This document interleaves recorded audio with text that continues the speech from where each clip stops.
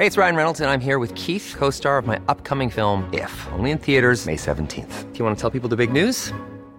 All right, I'll do it. Sign up now and you'll get unlimited for $15 a month and 6 months of Paramount Plus Essential Plan on us. MintMobile.com/switch. Upfront payment of $45 equivalent to $15 per month. Unlimited over 40 gigabytes per month. Face lower speeds. Videos at 480p. Active Mint customers by 531.24 get 6 months of Paramount Plus Essential Plan. Auto renews after 6 months. Offer ends May 31st, 2024. Separate Paramount Plus registration required. Terms and conditions apply if rated PG. Planning for your next trip? Elevate your travel style with Quince. Quince has all the jet-setting essentials you'll want for your next getaway, like European linen, premium luggage options, buttery soft Italian leather bags, and so much more. And is all priced at 50 to 80% less than similar brands. Plus, Quince only works with factories that use safe and ethical manufacturing practices. Pack your bags with high-quality essentials you'll be wearing for vacations to come with Quince. Go to quince.com/pack for free shipping and 365-day returns.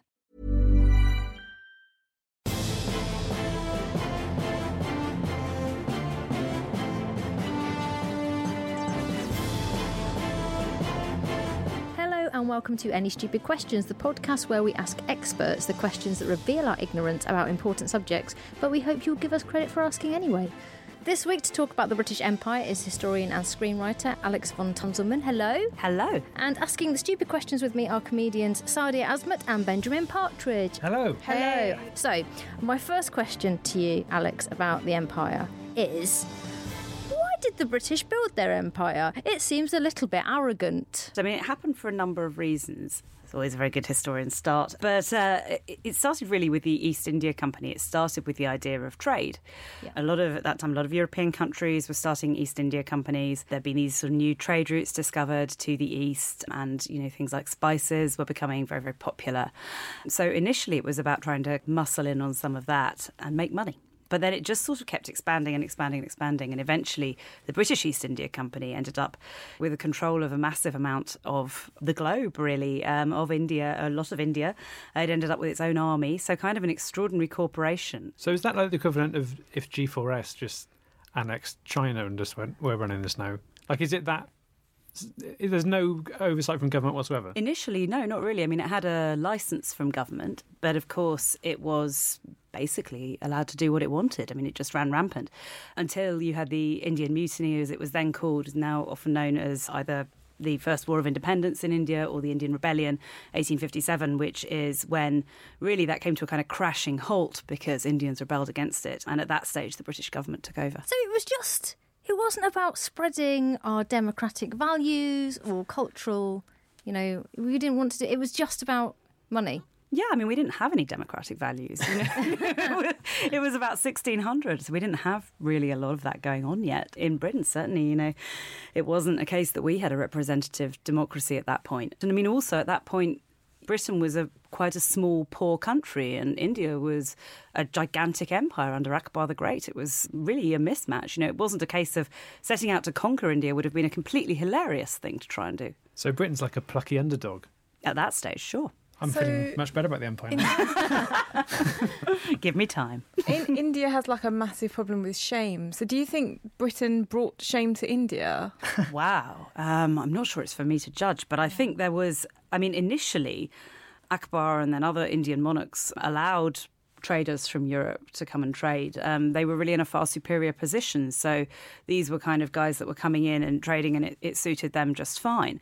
Really, it took, from 1600 up to 1857. That's kind of a long time. That's 250 years where that status began to change. And I think there are different opinions on that. Some Indians would feel that there was a shame in being conquered. Some people talked about that. Gandhi actually talked about that, about feeling that there'd been kind of, that the British had somehow overpowered India and that was humiliating. But really, there are a lot of Indians with a lot of different opinions. Yeah. And how did the empire end? And when did it end? Well, generally speaking, I would date the end to 1947, which was the independence of India and Pakistan, which was really the biggest kind of part of the empire. Although, of course, that date is debatable. There's lots of other parts you can put in. Of course, the North American colonies were lost much earlier, and other parts went at different times. But really, when India and Pakistan went, that's when they sort of stopped using the term British Empire. At that stage, they tend to move to calling it the Commonwealth. That was going to be my next question. What is the Commonwealth, and why is the Commonwealth, and are we the rulers of the Commonwealth? Very good questions. There is an extent to which it is a kind of successor organisation to the British Empire, but obviously it was supposed to be nicer than that. It was supposed to be on the basis of kind of cooperation.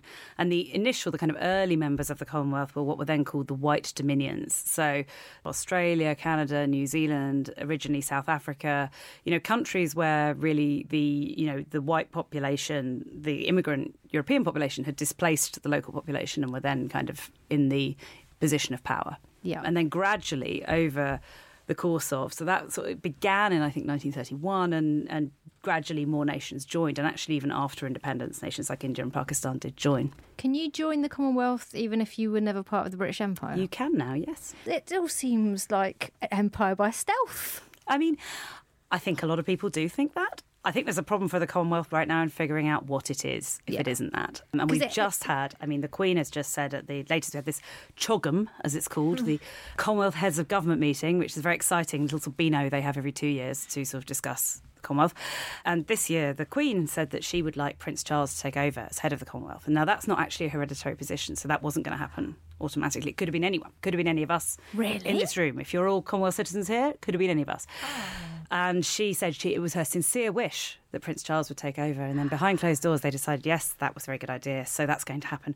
And I think that is in some ways quite disappointing because that really does imply that Britain's still very much at the head of it, which I'm not sure is really a very progressive move. It should be somebody from the country that got the most medals at the Commonwealth Games. That'd be good, yeah.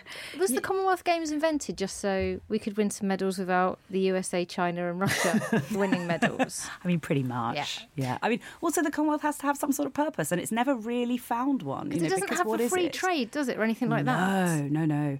I mean, it would be incredibly difficult to set up the Commonwealth as a free trade area. That would be like a mega project. No one's really talking about doing that. Do you think the old British Council is stealth empiricism? And the World Service. Yeah, and the World Service. I like British Council aren't so bad. They've taken me on a speaking tour. I think these are like the British Council and the World Service, I wouldn't say are particularly sinister. I think those are kind of soft power agencies, and I think a lot of countries have that, that it's sort of kind of putting yourself out there culturally. You're not forcing it down someone's neck. Nobody's forced to listen to that at gunpoint. It's not, you get the World Service on the radio. If you want it, you can tune in or not tune in. That's really up to you. I don't see really any problem with having that. I think it's actually a pretty good thing for Britain to be doing in many ways, in that actually that seems like quite a good use of a budget to kind of, spread news, especially in a lot of places where, news isn't always particularly balanced. I think generally, for all its many faults, the BBC actually isn't too bad on that score. It's good to know that the BBC is not as bad as the British Empire. So they'll be pleased to know that. If I can get back onto the Commonwealth just briefly. So given the history of the Empire, why does the Commonwealth exist? The Commonwealth exists partly because I think the Queen has always personally been quite invested in it. And there was sort of, after the Empire kind of began to come apart, there were politicians who thought this would be a useful agency for continuing British power and influence. And that didn't really come together. I mean, one of the reasons really that, the EU was formed was kind of a response to the loss of European empires, was European nations understanding explicitly that they no longer wielded that kind of power in the world, and therefore perhaps they needed to form a different sort of club, something rather more consensual than empire had been. The idea that now you could turn the Commonwealth into that is, I think, fraught with all sorts of difficulty. And one of the problems with that is that I don't think we've dealt with the history yet. I don't think we necessarily understand how some of those nations would feel about that. I think there would have to be very long and complex negotiations on exactly what that was. And I saw some, pretty funny responses to that from some Commonwealth countries. I mean, there was one satirical piece in Australia that said, well, if you want your Empire 2.0, you want your kind of Kanzuk or whatever they call it, then we're going to need to headquarter it in, Queenstown in New Zealand or Banff in Canada, somewhere hard, not London, somewhere hard to get to. How would you feel about that? And it's funny how actually you sort of say something like that and you realise quite quickly that it would have to be that. It would have to be not about Britain having primacy. Yeah, but that's what the whole thing about Prince Charles is. That's a bit wrong, isn't it? Were they all just like, hang on a minute? I winced. Yeah. Yeah. I'm not surprised. When you said that the Queen really likes the idea of the Commonwealth, could it just be that she's really into watching traditional African dance? Maybe. It's possible. But no, I mean, I think she probably has had quite a genuine enthusiasm for it. Because, I mean, she has been head of the Commonwealth for most of the time it's been there. The only other one was her dad. Well, why wouldn't you like hundreds of countries saying you're in charge? I mean, it's pretty good, But I don't think any politicians have ever really taken up that challenge, either in Britain or in any of the Commonwealth countries, to kind of invigorate that into But that's because of racism as well, isn't it? The idea that we'd have freedom of movement for people in the Commonwealth would mean that people from Uganda and Pakistan or whatever would be able to move to Britain, which is... Well, we did. What do you mean? We did have freedom of movement. I mean, But now we would... I mean, that's so far from the agenda now compared to... Sure, and I mean, this is one of the problems. I mean, basically, British citizenship was only formalised in 1948. That's the first time that there was a thing that was, legally British citizenship. And there were two types. There was like citizen of the United Kingdom and its colonies, as they then were, or Commonwealth citizen. And Commonwealth citizen was also people of many newly independent countries that were part of the Commonwealth: India, Pakistan, Australia, New Zealand, etc., etc., etc. And so at that time, in 1948, you had probably about 850 million people, all of whom had the right to live and work in the UK.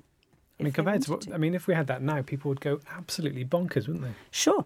But, this is if you want the Commonwealth to replace the EU, and of course that has been talked about by some Brexiteers, that's what they've got to face up to. And, the Queen, where is she at with returning the £100 million Kohinoor diamond to India? I mean, I don't think she's about to do it anytime soon. I mean, the Kohinoor is kind of, it's got this very tragic story that people come, and it was kind of allegedly gifted to Queen Victoria by this kind of Indian prince, although really the circumstances are a little shady of exactly how that happened. And there it sort of sits, in the British Crown Jewels. And I think there's an extent to which actually, what? What is it? It's basically a paperweight, isn't it? Really, what good is it? But the problem is also figuring out who to give it back to. I think there are now 5 or 6 countries that claim it. Maybe she should break it up into 6 pieces and distribute it like that thing Thanos did in that film. Isn't that what happens in Avengers? And they put the things together and stuff happens. No spoilers. Sounds great. She should do that. She should definitely do that.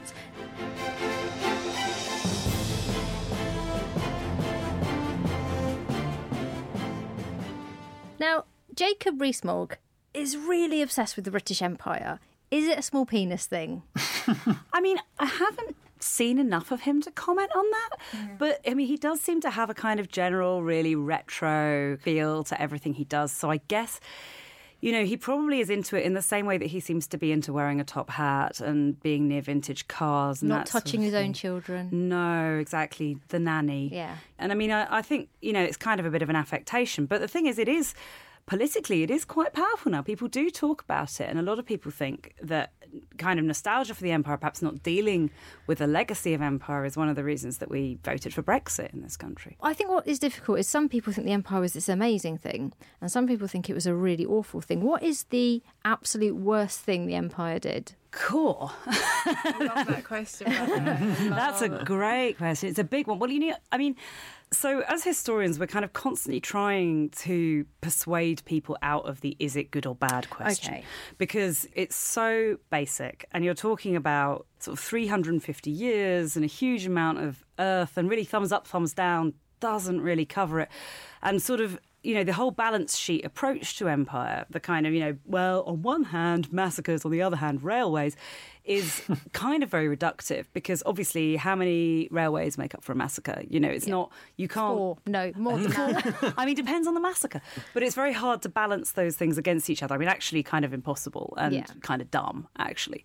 So as historians, we're constantly trying to say to people, okay, try and wean yourself off the idea that, your feelings about it, whether you feel pride or shame, whether you think it's good or bad, those are your feelings. Yeah. And you can have those. But when we're talking about the history of it, that's kind of not how we're approaching it. We're trying to understand it more in its own terms. And so when you're kind of trying to say what's the worst thing, my serious historian answer is like, we don't really make league tables of the worst thing. Okay. But if you want to know the stuff that had, say, the biggest death toll, it would certainly be the Indian famines. How many people died in the famines? I mean, in some of them, millions. The one that gets talked about more these days is the Bengal famine of 1943. And it's generally thought about 3 million people possibly died in that famine. And for people who don't know, what were the circumstances of this? Well, gets very complicated to get into, but giving you a kind of thumbnail, sort of like a brief overview, which is going to, it has a lot more complexity than this. But the reason that people blame the British is that famines are kind of always caused, actually, by mismanagement of resources. They're not caused by a drought or anything like this. It's actually about the allocation of resources. And in the case of the Bengal famine, that was happening during World War II. First of all, there was a massive screw-up in the handling of the markets by the local government in Bengal and by, and sort of at that sort of market level and then at the governmental level there. But then that was really compounded by the imperial government in London refusing to release food stocks which were available to Indians in case they were needed for white British people back in the UK. And Winston Churchill's quite implicated in that, so it tends to get a fair amount of attention because some people feel like he's quite personally responsible for that, although really there's enough blame to go around a lot of different people on the Bengal famine. But, really millions of people died at that point because food that was there was not released to them, not because food wasn't available. And also, the opium kind of dealings, they're kind of not really publicised as much as the other bad stuff. And why is China still upset with us about that? Can't they let it go? Well, you'll have to ask them. I think the opium wars were pretty bad, actually. Kind of forcing drug habits on an entire nation is, wasn't probably morally the best behaviour. But as I say, we can't try and stay away from the whole good and bad thing and look at how it happened, in its own terms and look at it on the day. And I mean, I think you can sort of definitely see why the Chinese are upset about it. And I think also they feel that, there is a kind of, you brought up before a question of shame and pride and things like that. And although, as I say, those feelings aren't really what historians deal with, there is a sense, I think, in which China still feels quite humiliated by what happened in the Opium Wars. And do we care, or is there anything we can do to make it up to them, or not really? Is it just going to be the way it is? I think you'd have to ask them what they wanted to make up for it, but it's there's not much we can do today because it's happened. There is something about how we haven't dealt with it as a country, isn't there? Because if you compare us to, for example, Germany, their empire ended in quite spectacular fashion, and they sort of had to get to grips with it. And Germany's always struck me as a country that has done this incredible job of kind of dealing with what happened, being quite good at recognising it and sort of moving on from it and all this kind of stuff. Whereas because we sort of slowly let the empire sort of run to a halt, and then we sort of never had to go, well, that's over. So it just kind of feels like this festering boil that one day might come to the surface, if you know what I mean. And is there some truth in that, or I'm doing that thing you get in talks? More of a comment than a question, which is probably the worst thing you can ever do. But is it? Perhaps that's why Brexit happened, like, for example. Because he couldn't ask a question.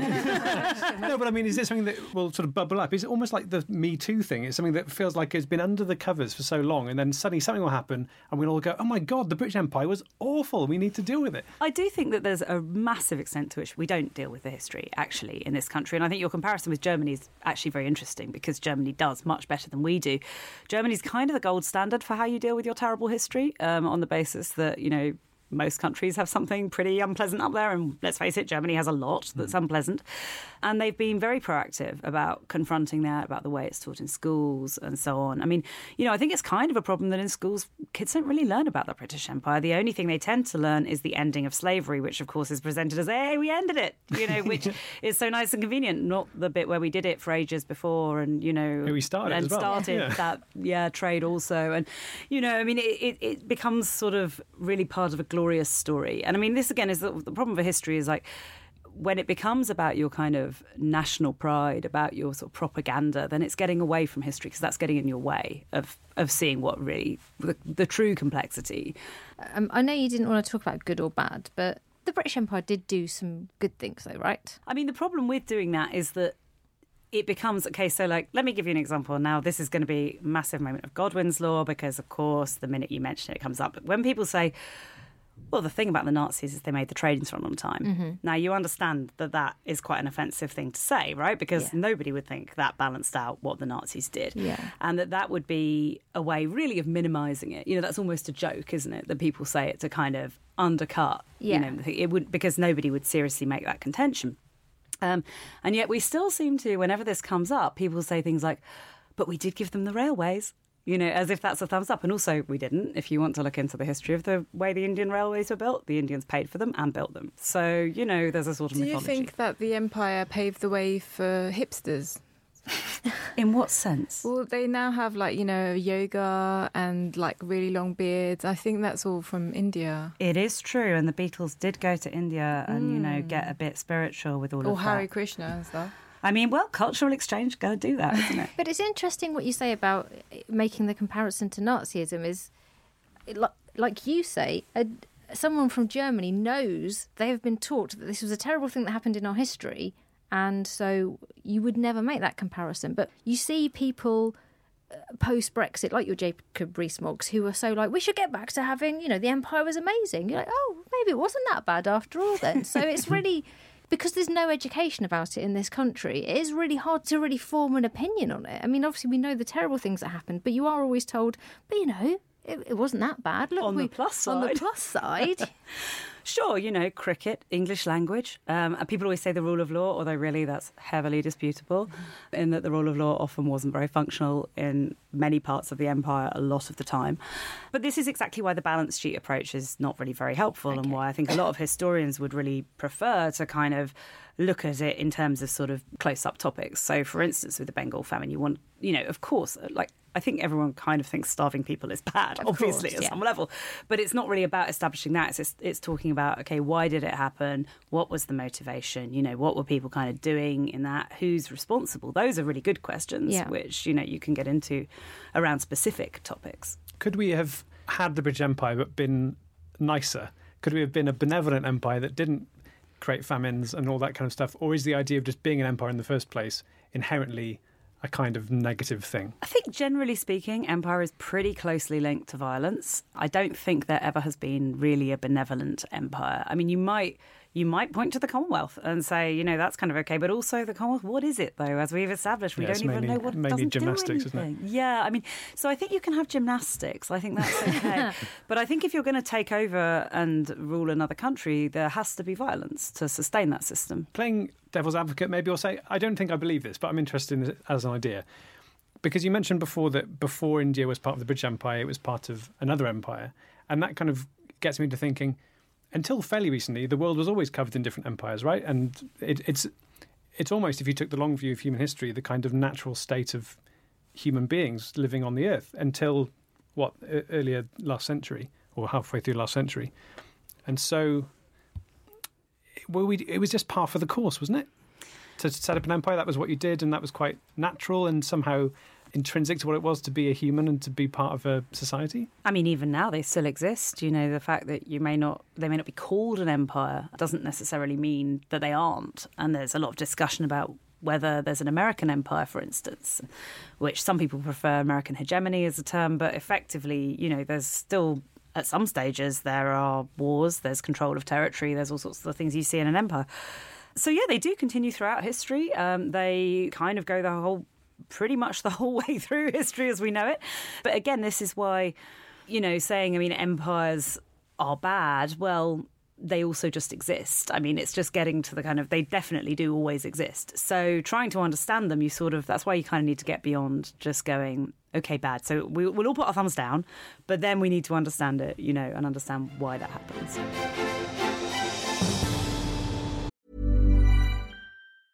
It's that time of the year. Your vacation is coming up. You can already hear the beach waves, feel the warm breeze, relax, and think about work. You really, really want it all to work out while you're away. Monday.com gives you and the team that peace of mind. When all work is on one platform and everyone's in sync, things just flow. Wherever you are, tap the banner to go to Monday.com. Hey, it's Ryan Reynolds, and I'm here with Keith, co-star of my upcoming film, If, only in theaters May 17th. Do you want to tell people the big news? All right, I'll do it. Sign up now and you'll get unlimited for $15 a month and 6 months of Paramount Plus Essential Plan on us. MintMobile.com/switch. Upfront payment of $45 equivalent to $15 per month. Unlimited over 40 gigabytes per month. Face lower speeds. Videos at 480p. Active Mint customers by 531.24 get 6 months of Paramount Plus Essential Plan. Auto renews after 6 months. Offer ends May 31st, 2024. Separate Paramount Plus registration required. Terms and conditions apply if rated PG. Since 2013, Bombas has donated over 100 million socks, underwear, and T-shirts to those facing homelessness. If we counted those on air, this ad would last over 1,157 days. But if we counted the time it takes to make a donation possible, it would take just a few clicks. Because every time you make a purchase, Bombas donates an item to someone who needs it. Go to bombas.com/ACAST and use code ACAST for 20% off your first purchase. That's bombas.com/ACAST, code ACAST.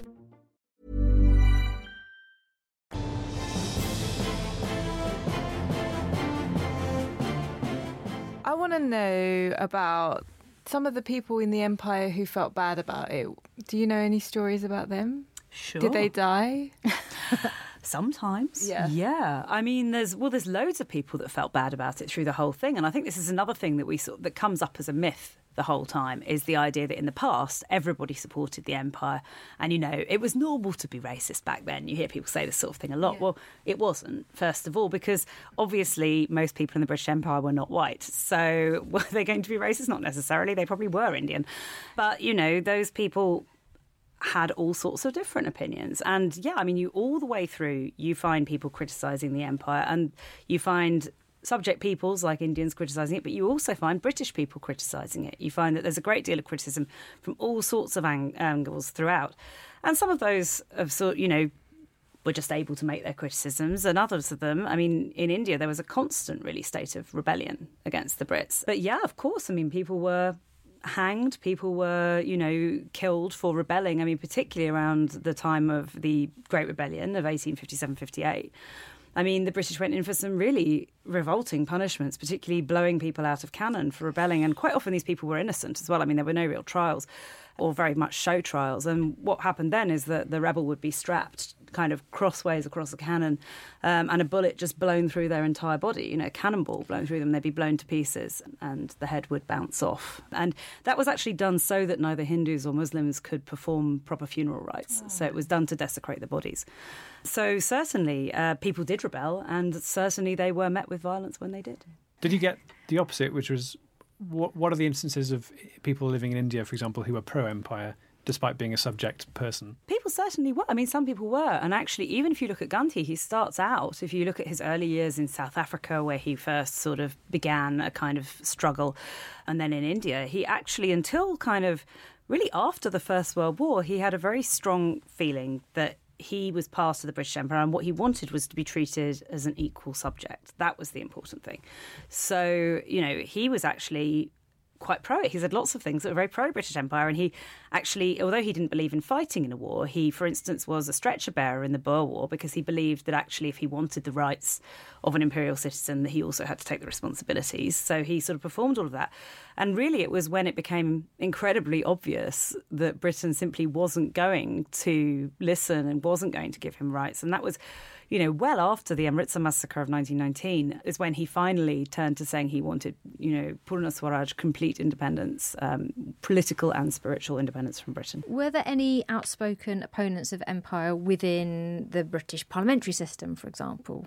Certainly, yeah. There were lots of critics of it from different angles. So there were some people who, even in Victorian times, you can find voices of MPs who are kind of anti-imperialist, and sometimes that's because for moral reasons. Other times that's actually because they don't believe in overreach. They think it's going too far. They can't afford it. It's too expensive. What the hell are we doing? That this is kind of crazy behaviour. And so there were always different opinions. Even if you just look at the opinions of rich white men, which I'm afraid we do slightly have a tendency to do, you find opposition to empire at every level. Were there people in Britain when...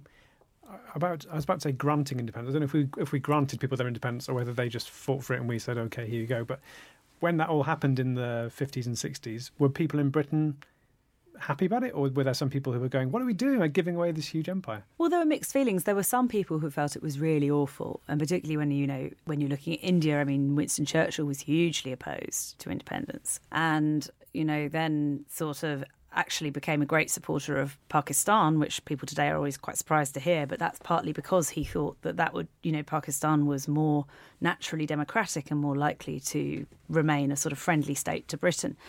And could be kind of a buffer state against India, which, of course, at that stage they thought might become socialist, might align with the Soviet Union and so on. So some people were very resistant. But actually, I think by that stage, by the time you got to that time, there were also a lot of people who were quite keen to see it go. I think, the idea that everybody was flag-waving pro-empire was never really true. And I think if you look at, things like the empire exhibitions in the 20s and 30s that are often taken to be a sign that the empire was really popular, well, actually, there's another way to look at that, which is that they constantly had to shore up support for it. And actually, in many ways, it was quite unpopular. If you think after the war, the last thing a lot of British people wanted was for their sons and husbands to be sent off for another 5 years to fight keeping India under control, for instance, when, frankly, it was pretty obvious the Indians didn't want them there. So many people were quite glad to be shot of it, as some of them put it. If Churchill had won the election in 1945, do you think India would have gained independence? Oh, that's quite a fun counterfactual, that one.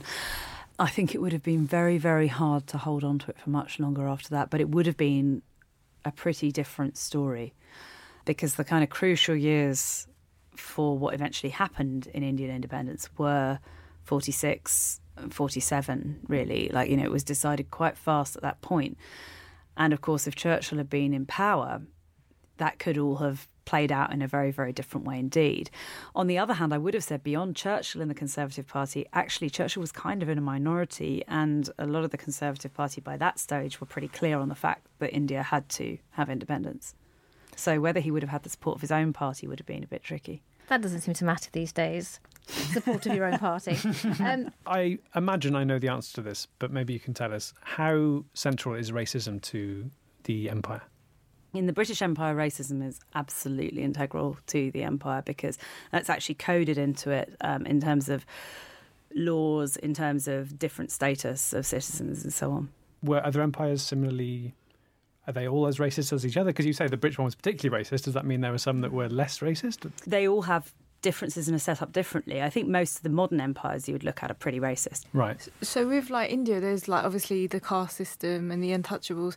So I think that still exists, doesn't it? And so do we know how that can be erased, or we just don't care now? We just created the damage, and then it's kind of for them to love themselves somehow? Yeah, and there is an extent to which, with something like the caste system, that Britain really codified that and actually enshrined it in law. That was kind of in the 1870s, it passed law, census laws that required everybody's, caste and language and so on to be codified. And that determined, for instance, if you could join certain army regiments. It encoded these things in law, which previously had probably been rather more flexible. As in terms of whether we have ever done anything to solve that, the answer would be no. The caste system was banned under the independent Indian constitution, thanks to an incredible man called B.R. Ambedkar, who was leader of, what were called the untouchables. Now you'd say Dalit people, Hindus without a caste, although he converted to Buddhism. And he made sure that was in the Indian constitution, which he, wrote. But unfortunately, it's very, very hard to get rid of systems like that. And you do find that to today, caste violence absolutely does continue. In terms of whether Britain could do anything about it now, probably not, because there's really no... I think a lot of Indians would react very negatively to Britain saying, by the way, chaps, I think you should probably stop this. The more I hear about this empire, the less I like it. In terms of, current empires, you alluded to the fact that there are some empires that we might kind of not deem empires. Do you mean Google? Well, there is an extent to which those companies control enormous amounts of data. Yeah. We're kind of in a new world now because data is now so incredibly important. Yeah. So, in the past, empires, were often defined by their control of territory, physical territory. And that's why a lot of people said, but you see, America isn't an empire because it doesn't control territory, although actually that's wrong. It did at various points. But that tends to be something that people look at. And of course, really, Google and so on don't control territory. But I wonder whether that definition is just outdated, because now, when you're looking at the importance of data and when you're looking at some of these huge kind of companies swinging elections and so on, there's an exercise of power there that's very interesting, and that perhaps we need to understand digital empires better. Why did it end? Well, how long a podcast have you got? From what I know is that it seemed to end quite quickly and quite... This might be wrong, but seemingly we just kind of went very quickly. There was the Winds of Change thing, where suddenly all the African countries became independent within about 5 years of each other, and it seemed to happen sort of very quickly, and we went from being this huge empire to suddenly not existing at all, almost overnight. Apart from Hong Kong. Apart from Hong Kong and Wales, which continues to be another thumb of the English Empire. But yeah, how come it happened so quickly? Partly because after World War II, Britain had run out of money, was quite a big motivating But wasn't factor. it making us money? Isn't that the whole reason we were doing it? Not really by that point, no, Right. because policing it was getting more and more difficult because quite a lot of people were getting quite uppity about the fact that the British were still in charge. I mean, especially as, you know, a lot of them had gone off and fought in the war and had been sort of, you know, told that they were part of this thing. And then it's like, well, hold on, but why aren't we in charge if we're part of it? This is a bit wrong. So, I mean, there was a lot of, and certainly, I mean, in India, really, it was virtually in a state of civil war, really, by that point. And the Americans were leaning on the Brits to get rid of it. The Brits had no money left, had to take huge loans from the Americans.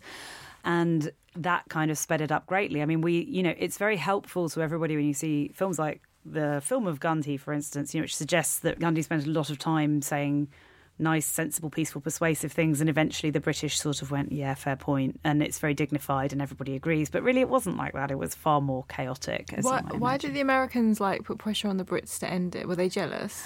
Partly, yeah, actually. Well, no, it was partially a feeling that, I mean, of course, the Americans had also been part of the British Empire, remember, and had quite strong feelings against colonialism in that respect. Apart from in Hawaii. Yeah, apart from when they did it, obviously. But everybody's a bit like that. Yeah. My colonialism's all right. It's yours. It's yours that's the problem. But yeah, I mean, so it was partially that. It was partly a feeling that empires were just wrong, even though they sort of had one. It was also quite pragmatic as well, in that America wanted relationships with some of these countries and Britain was in the way. And was a disadvantage to the empire that there was just one language, like it was just English? Is that a dumb question? Sorry. No, it's not a dumb question. No, it was...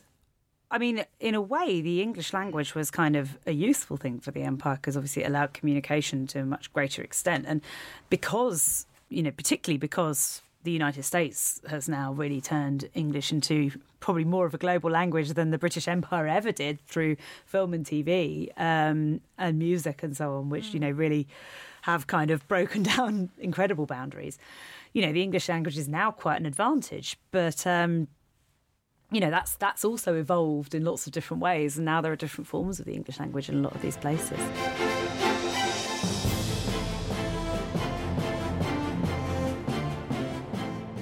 Isn't it super nuts how this whole thing just kicked off because we really like spice?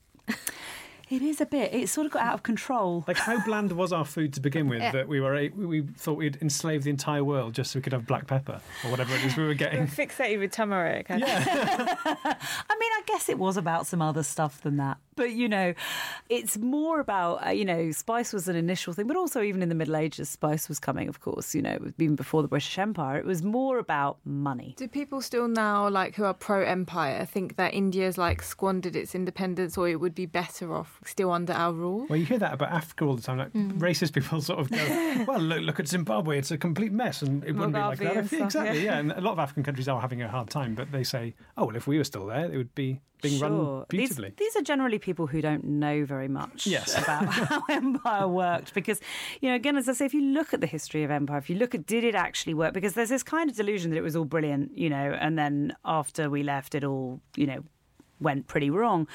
I think that really ignores the long history of it going pretty wrong under British rule in most of those places. See, you're Welsh. I am. Do you wish Wales could become independent from England? Because England and Wales is sort of why you don't get all the lovely benefits that Scotland does, like free university and all that business, no prescription charges. No, we don't have prescription charges in Wales. Do you not have what? Nope, only England's got them. Because you love paying for drugs. No, we got free prescription charges. I've got plenty of nationalist friends who would like to become independent and see Wales as being part of an English empire, which started, in 1100 and something. Yeah. And I think that's true. However, personally, I feel like it's been so long that now we are part of the empire, and I like it. That's the sort of thing where people say... it's a very different sort of empire. It's not, though. Do you not? Wales how is it isn't different? enslaved. Well, it was. But people from Wales are treated the same as. They are now. Yeah. But they weren't in 1500 when their language was suppressed and they were literally beaten for speaking their own language. So you think if it had, just because it's trundled on for so long? It's just because it's so long ago. But I feel like if... Okay, I'm going to say something really We dodgy. can cut it out, it's fine. I don't know. I imagine there are Native Americans who kind of go, okay, I'm American now. Yeah. Well, I'm part of the USA. I might have some beefs. Yeah. But ultimately, I'm an American. I'm going to go and live in Chicago and eat pizza and get involved with the American project. And it's that thing of like, if you are an empire for long enough, people don't call it an empire anymore, and it's just part of the country. Like Spain is essentially the Castilian Empire, right? There are parts of Spain like... But they're having problems because of that. But exactly, almost every European country is made from the hegemony of one part of that country becoming the whole country. So in France, it was lots of little countries, and then whichever one of it was the most powerful sort of took over. So I don't know, lots of countries are empires, are they? Or am I being really idiotic? I mean, yes, there is a way in which that's the kind of dynamic that started it, of course. And I do think some, particularly Scots, but also Northern Irish people and Welsh people do feel that they're kind of being dominated by England because England kind of, sits there and kind of sucks up all the attention and money and so on. Historically, it's obviously been a much more complicated story. I mean, and Scotland, for instance, been extremely active in the creation of the British Empire. And many Scots very prominent in it. And they signed up for the United Kingdom. Which is right. I mean, which is a different state of affairs. I mean, that's a voluntary union, which is, of course, different at that stage. I mean, as you say, not necessarily earlier. I mean, there were wars and so on with all of these places. But that's exactly why I say these things are quite complicated, and just going for good or bad is a bit unhelpful because the pictures are often quite complicated.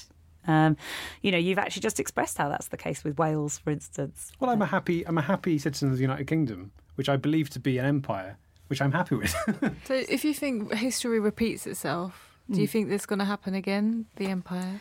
I don't think history ever completely repeats itself, but I do think empires will continue to happen, sure, because it's very hard to stop them. I mean, you said earlier that there's kind of, in human history, these keep happening, and it's absolutely true. And I think if you look at some of the empires beginning now, for instance, China is a country that I would say is definitely creating an empire. It's created an awful lot of trade deals in Africa with African countries. It's creating those also around various other countries in Asia. It's building infrastructure in those countries. It's, so it hasn't taken them over. But of course, that's exactly what the British did in many places. Like in a lot of India, Britain didn't necessarily fight a war and take somewhere over. They just made little trade deals with the prince of that particular state, and then they were able to build their infrastructure and do this. So China's actually following something very like the British imperial model right now.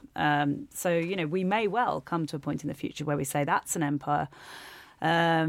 India is beginning to follow suit like that as well. And so, I think, of course, it will keep happening because people still like money.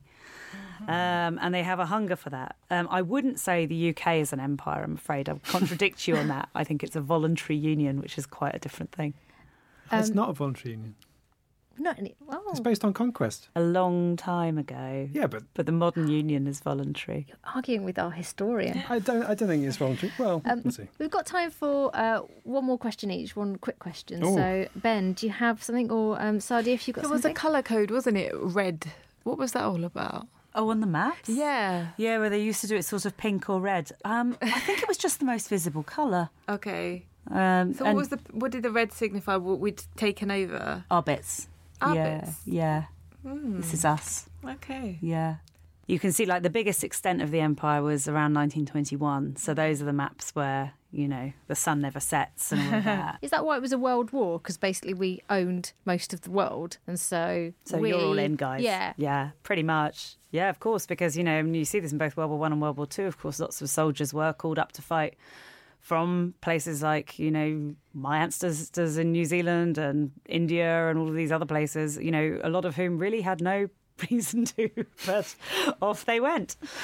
Ben, do you have anything? Is it true that the sun never set on the British Empire? When it was at its maximum extent, it probably was pretty true. Yeah, I'm just wondering whether it would have had a bit of a gap over the Pacific, but even there, Maybe if there might was have a been... boat. Yeah, there might have been a boat. Yeah.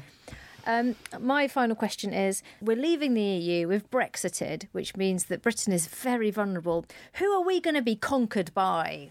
Someone's definitely going to have a pop. Definitely going to have a pop, right? Although we haven't got that much good stuff. I've got my eyes on Belgium. Do you reckon Belgium? We've got jam. Did you not see the thing about jam? You're right, and we've got some fish. Some fish. Just some of the fish. Well, Belgium's been pretty bad with the whole conquest in the past. If you look at the Congo, that ain't great. So, let's hope it's not them. I hope it's the Vikings again. That'd be good. I'd be on board with that. I could live with that. Yeah. I think we should. Let's ask them. Let's just open up ourselves to Norway. Excellent. I think we should. Have you got anything you'd like to plug? Benjamin? Ben? I make a podcast. It's a comedy podcast called the Beef and Dairy Network Podcast. It's a very good podcast. Look it up and enjoy it. Sadia, have you got anything you'd like to plug? I also have a podcast, No Country for Young Women. So it's on the BBC, so please look it up. Fantastic. And Alex, have you got anything you'd like to plug? I mean, if you want to know more about the Empire, I've written 3 books on it, which people are welcome to buy. The most recent is called Blood and Sand. It's about the Suez Crisis and the Hungarian Rebellion of 1956. Thank you very much, and thanks for listening.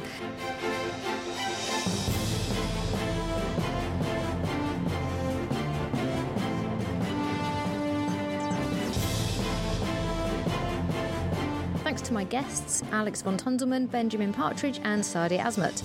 Any Stupid Questions was written and presented by me, Danielle Ward, and produced by Ed Morrish for the internet. If you enjoyed it, feel free to follow us on Twitter @AnyStupidQs, where we put out extra bits and ask for audience questions. And please feel free to rate, review and subscribe to us wherever you got this from.